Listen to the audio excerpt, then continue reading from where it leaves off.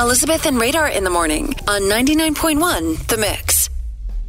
If your New Year's resolution is to be healthy and live a long life, who doesn't want that as their resolution? Wanting to be healthy and live a long life here, okay?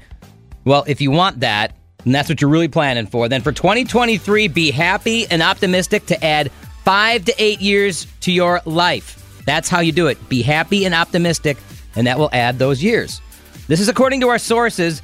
Those who are happier, more optimistic in this study, and more purposeful live an average of 5 to 8 years longer than others. So you can't be, all bummed about things all the time, always kicking rocks, mad about stuff. Be happy and optimistic. Yeah, you had a bad day at work. All right, you know what? Tomorrow's going to be better. You just add another year to your life. How about that? You're stuck in traffic. You know what, though? I can go through mentally the list in my head that are things I have to do, things that are bothering me, get those out of my head so that when I get home, I don't have to worry about them. I'm not crabby when I get home. Hey, how about that? So maybe being stuck in traffic is a good thing?